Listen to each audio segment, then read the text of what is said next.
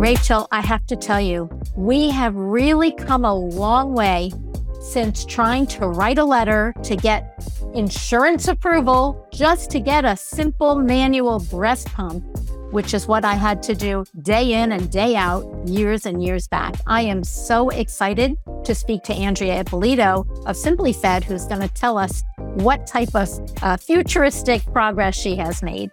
We have the honor, Alyssa, of speaking to so many amazing, interesting, dynamic, creative, thoughtful people. And I'm just so excited for listeners to hear from Andrea because she brings passion and experience and humanity and humility and generosity.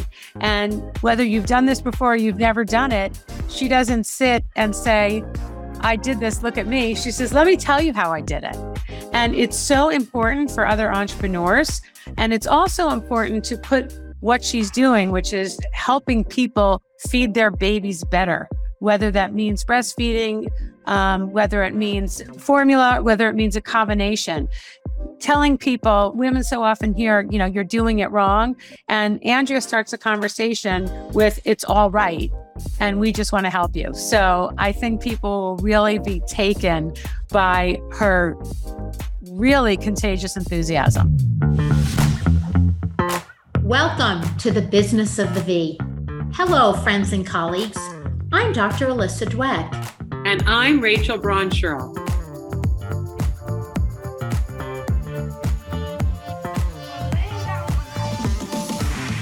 Each week, we bring you the most fascinating investors, inventors, entrepreneurs, academics, and healthcare practitioners who are making things happen in women's sexual and reproductive health.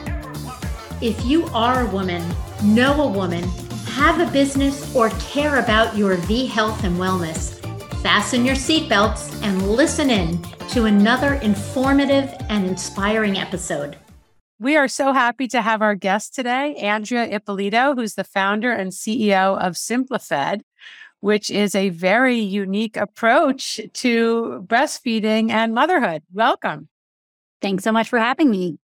Tell us a little bit about the genesis of the company, where the idea came from, and what actually it does and offers. Yeah, so my background is I'm a biomedical engineer. I used to work in medical devices for several years. Then I went to grad school at MIT where my research was for the chairman of the Joint Chiefs of Staff.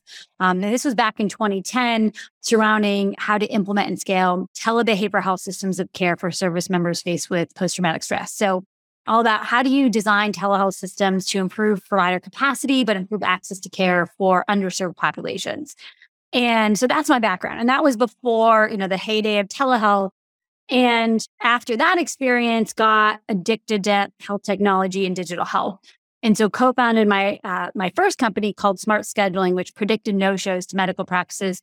After several years, that was acquired by the health IT company Athena Health. And then I went to the federal government where I was a presidential innovation fellow based at the White House Office of Science and Tech Policy, where my appointment was at Department of Veterans Affairs, which not a lot of people realize it's the largest healthcare system in the country. And so did a lot with improving access to care. And fast forward to the tail end of that, I was pregnant with my first daughter, and my partner, who was a physician, and we decided to move to Ithaca, New York, where I joined the faculty at Cornell at the time. Had our daughter, and I experienced personally how hard babysitting was. And I had a few main observations. One is that most parents do both. Most parents both breastfeed and use formula, but the way our system is set up is that those are treated as two separate things, breastfeeding versus formula. And the reality is most parents do both. 85% of women start off breastfeeding and most at some point transition to formula. The stat, though, that I uncovered in our customer discovery process is that of those 85%, 60% wanted to breastfeed for longer, but cited lack of access to support. And that's particularly frustrating. This was the second big observation that we made, is that under the Affordable Care Act, breastfeeding support starting during pregnancy is supposed to be fully covered by commercial and Medicaid plans at no cost to families. But yet, vast majority of health plans are in compliance with that federal law. And it's not that they didn't want to be, it just they didn't even realize they needed to be in compliance with this. And so taking all that and my background in navigating bureaucracy from the federal government, but also on improving access to care via telehealth systems, designed and experienced with our incredible team of providers, and we call them the backstage team, that's the core team that's supporting our providers on the front lines. We designed SimplyFed, which is really trying to democratize access to inclusive baby feeding support services, whether you're breastfeeding, formula feeding, combo feeding, pumping. And our goal is to get network or form contracts with health plans to start working with families during pregnancy to improve their access to baby feeding and breastfeeding support. And our model is 100% virtual. And the idea is that when you're postpartum, you just don't want to be leaving your house, even outside of COVID times. And so we're trying to improve access to care, to services that are so needed to solve this huge, huge pain point. Wow. That is a lot to take in and amazing. I just wanted to ask about the virtual process here because, again, having done obstetrics for a long, long period of time, and, I went through the drive-by delivery phase with my patients where they were in and out literally within 24 hours. So telehealth would have been incredibly helpful to help, manage nursing and lactation. So what I learned is that so many women seem to need that hands-on. This is the way you place your breast. This is the type of pillow hold you should use, et cetera. I'm just giving little examples, even with formula feeding, but specifically with nursing. How does your platform manage that? Yeah, absolutely. So first off, we're not trying to replace in-person care delivery, that elbow-to-elbow support. The way we see ourselves is we are complementing that and improving access to care. So we are that ongoing support in between in-person appointments.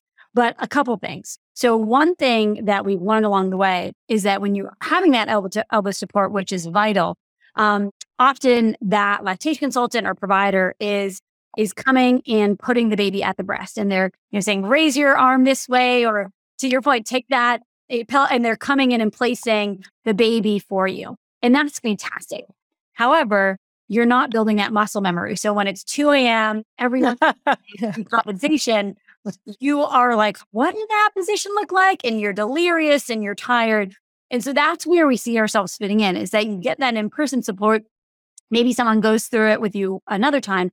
And then by having the virtual support, that provider can then do that same thing, but say, show me where you're going to be baby feeding at 2 a.m. Show me where you're going to be baby feeding most of the time and breastfeeding. Let's go to that couch. Okay, see that pillow, put it under there. Actually, that's not going to work. Can you go to that side of the couch? See that stool over there, put that underneath your legs. And really working with them in their home setting to design what breastfeeding and baby feeding can look like to them, designed for them in their own home setting. So that's one thing. Secondly is, I live in a pretty rural area. I live in a pretty rural area that happens to have a high density of lactation consultants because it's Ithaca, York, which for those that don't know, it's a pretty, let's say, hippie place, but to say the least. But a lot of folks don't have access to lactation consultants. And as we're contracting with health plans, we commonly hear things like, there's one lactation consultant in network for 350,000 members. Now, let's talk about we won't talk about all the things that there are issues with that. But the reality is that a lot of people that live in rural areas or not even rural areas don't have access to lactation consultants that you commonly see in more urban areas. And by the way, we serve a lot of people in urban areas too, because the key with what we're doing is we're improving access. And we think of breastfeeding support a lot like mental health care delivery and physical therapy, that you don't just have one appointment and you're like, I've got it figured out. But what we do is really improve access to this ongoing longitudinal support, which is complementary to what's happening in person. Where are you in the development of the company? How many users do you have who are interested in understanding more about how the money flows, what the business model is? Yeah. So what's really exciting about us, and so we closed our $6 million seed round in May. And the same week that we closed our round, we went live with our first health plan contract, which is TRICARE East and TRICARE West. And don't recommend that, by the way, for other things, not the way to do it. But nonetheless, we were super happy to close our first health plan contracts. And for those that don't know, TRICARE serves military families across the U.S. So we have the ability to serve 140,000 pregnant and postpartum military families across the U.S. And about a month and a half after that, we went live with all Colorado Medicaid beneficiaries. So we are about to announce imminently a couple national commercial contracts. And we're also going to be going live in a couple states with additional Medicaid contracts. So what's really unique about our model is that we form contracts with commercial Medicaid and TRICARE health plans. And you heard my background in military health and at the Department of Veterans Affairs. So going live with TRICARE was particularly powerful for me just because there's no better patient population to serve than military families and veterans. But we serve military families right now, and getting to serve Medicaid beneficiaries, which are traditionally underserved. Traditionally, digital health startups are often ignore that population, and which is very frustrating for 1,000 reasons. And what's really interesting as well is that not a lot of people realize is that Medicaid beneficiaries are close to half of all births in the U.S. So it's vital. It's absolutely vital that we democratize access to care for beneficiaries of all pregnant and postpartum families, but in particular those that are underserved. And that's been such an important mission with us with Simply Fed. How do you support those who choose to or have to, for various reasons, formula feed? How does your company support that? Yeah, so our providers are internationally board certified lactation consultants, some of which are also nurse practitioners and other clinical credentials. And not a lot of people realize that these providers are baby feeding experts, at the core, whether that's breastfeeding or pumping or formula feeding. And as part of lactation consultant scope of practice, safe and use of formula and preparation of formula is part of that. And so it's really important that people know that whether you're combo feeding, formula feeding, that you also have an expert that can help support you inclusively. And that's something that we work with providers. And our posture is that for those that want to breastfeed, improving access to care, we can help support them in their journey to help improve breastfeeding rates. And for those that can't breastfeed, don't want to breastfeed, are over breastfeeding, we can help support them as well with getting expert advice. We believe there's no bigger pain point out there than feeding your baby after you've had a baby. And a lot of people would say sleep, but we would argue that the reason you're not sleeping is because they're waking up to feed. Yeah, absolutely. I would imagine you had a huge spike in business with the baby formula debacle that was going on for a while. I don't even know if it's still in play or if that's been rectified. Did you see a big spike in activity? Yeah. So unfortunately, when that happened, it also went live. Well, unfortunately, it went live right as our health plan contracts went live. So we had a spike, but it's hard to tell if it was because our contracts went live, but also because of that. But unfortunately, the baby formula shortage is a huge national tragedy. It's an indication of what we need to do in today's society to help improve the experience for families across the U.S. and the fact that we're largely ignored. We need more resilient baby feeding systems in the U.S. to prevent this from ever happening again. These are our most vulnerable citizens of the U.S., babies, and we need to do so much more to help support them. And so what we've been doing is helping to improve access to care to help families walk through their options during the shortage, but overall. Wow. So much. It's very interesting. Oftentimes we hear people describe their journey and it doesn't seem quite as linear as yours did. You worked with veterans, you worked with bureaucratic organizations. One of the questions that I have is that you look at this, did your personal experience, whether it be good or bad, as a young mom or a new mom, did that play in, or was the idea already birthed before you started on your own journey of trying to feed your own children? Yeah, my personal experience definitely factored in to the founding of Simply Fed. And also, I know the story sounds so linear, but one thing I like to share with founders, peer founders in particular, is that holy moly, this journey is hard. And it is just incredibly difficult. And it is the honor of a lifetime to get to pursue this. And it's also, what Charles Dickens say, the best of times and the worst of times, right? It's a roller coaster of emotions, and some days are great and some days are hard, and especially when you're tackling bureaucratic healthcare systems, it can be hard. But that's when you're really working to redesign the system, but in collaboration with the healthcare system. But But to directly answer your question, absolutely. My personal experience, very much informed. I mean, I had my last starter a year and a half ago, and I also have a 4-year-old. So I have a 4-year-old and 1.5-year-old. And this is so personal to me. Like, I'm giving up time that I would have normally, I think, had with them, a little bit more free time with them. I was a full-time faculty member at Cornell, which was hard, but also a lot more flexible. But I'm giving up tremendous amount of time with them to pursue this because I just feel so strongly about it. And so it's personal in the sense that it informed our experience, but it's also personal because there is no such thing as work-life balance, and there are trade-offs. And so when you're a founder and you're a parent founder, you're always trying to figure out that journey of how do you be a good parent, are there for your kids, but also pursue your passions and your professional interests. And that can be super windy. And I was working on Simply Fed, like literally, like I'm going into labor, writing notes. I brought my notepad to me, like to the labor and delivery room, because I was thinking of ideas as we're there. And, I'm supposed to be focusing on me and getting an epidural, and here I am like writing notes on my phone, and it just all is taking like a crazy person. I was the person asking questions throughout my labor and taking notes because I just like, wow, this feels like it could be different, and trying to form that. But let's also be honest, is that I am a privileged white woman who's married to a physician. So my experience is not the same as others. And so that is just one part of the story. And despite all that privilege and despite having access to great healthcare, I still found the experience incredibly hard and difficult. And so, and that goes to showing you that the system is just so hard, and there's so much more that we can do to redesign this pathway. And that's where Simply Fed comes in. I love that story and your appreciation for different nuances that people are facing. So, something I've come across in practice, and I don't have an answer to, but I'm so curious how you manage this on your platform, are some of the judgments that are placed on people who, let's say, choose not to nurse. And I don't mean because they have, a medical issue that makes it impossible. How do you manage that?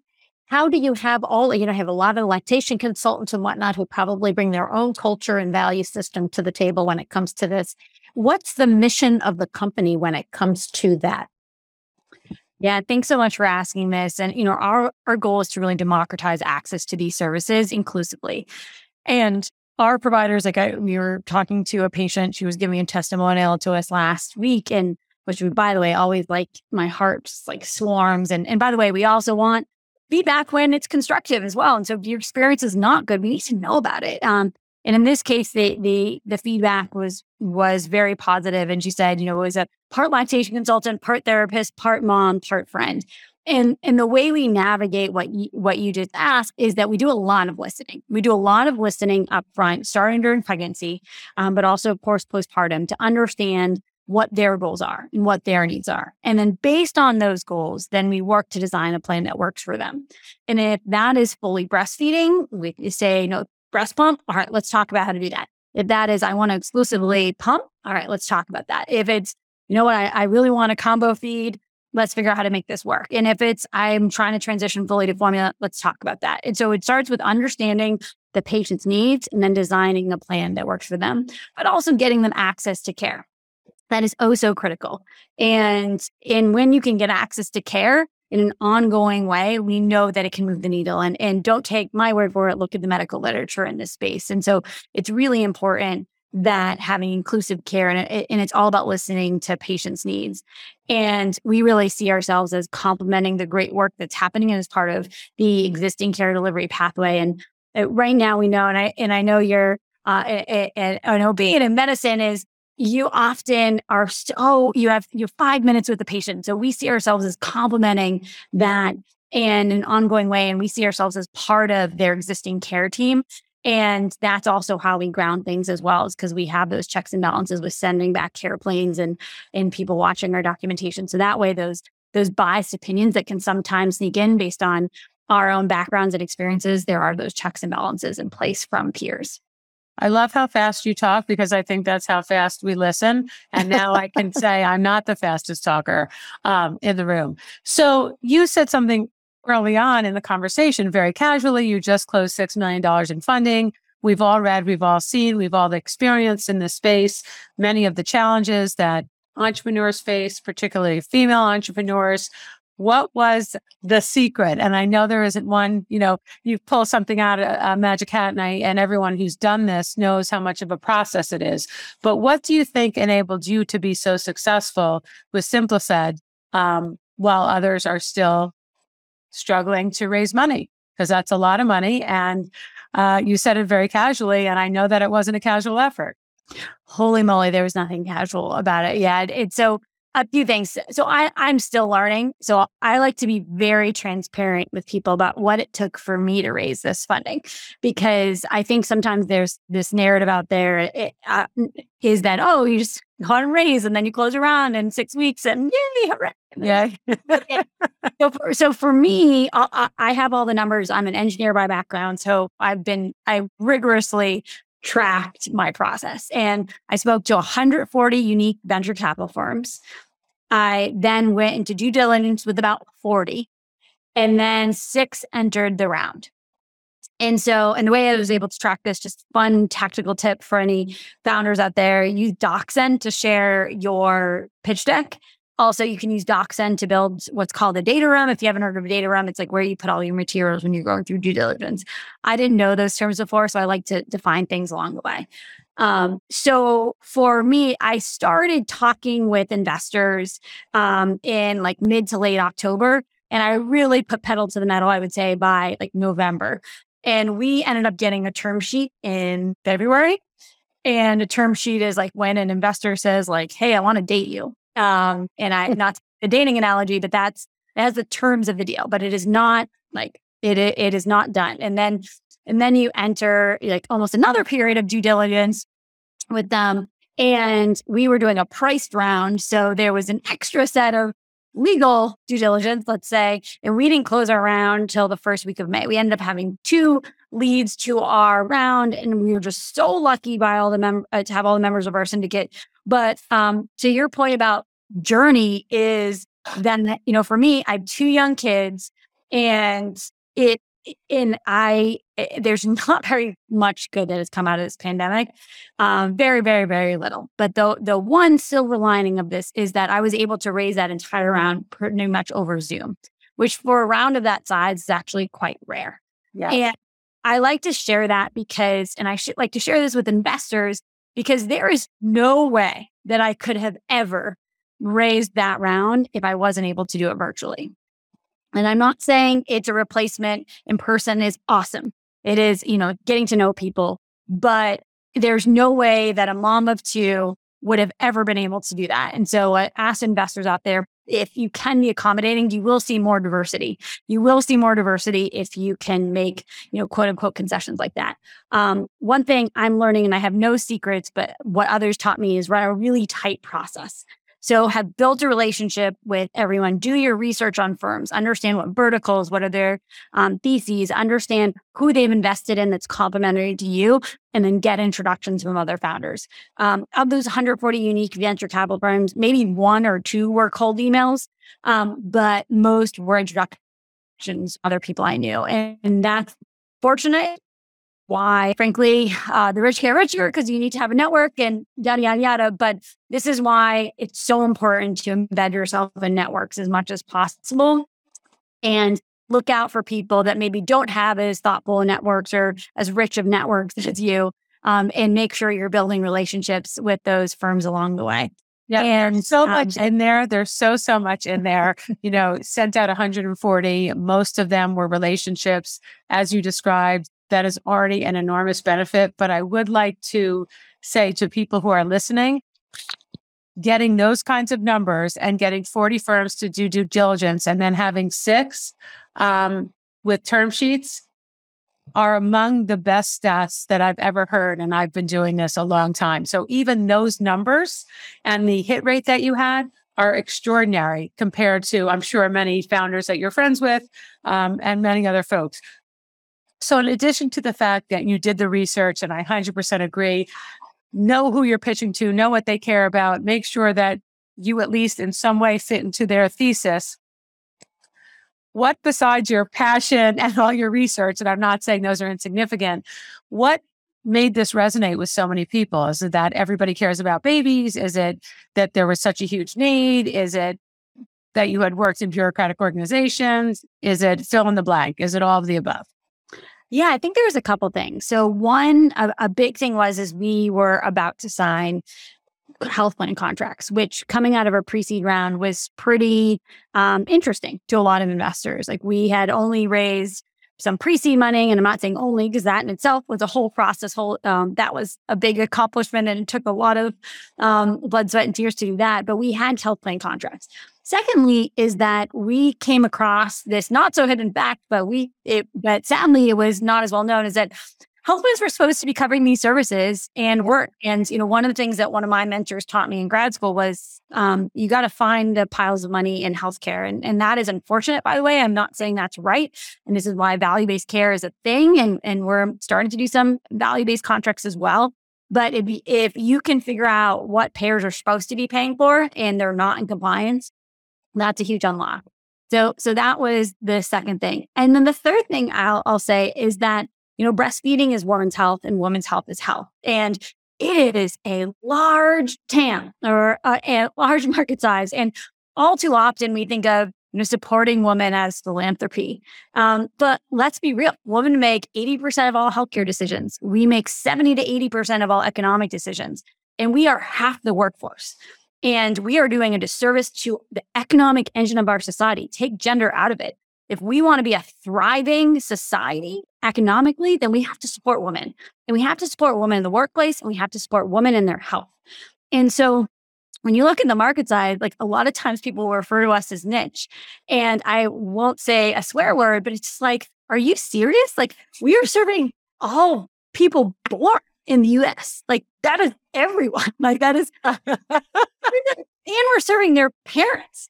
And it's like multi-billion dollar market just on the feeding side. So like stop referring to women's health anything as niche, because we are half the population. And by the way, our economic force is powerful as heck. So you better get out of the way and realize that so you can reap the benefit of that. Wow. I think that is an amazing note to end on with such a fiery discussion.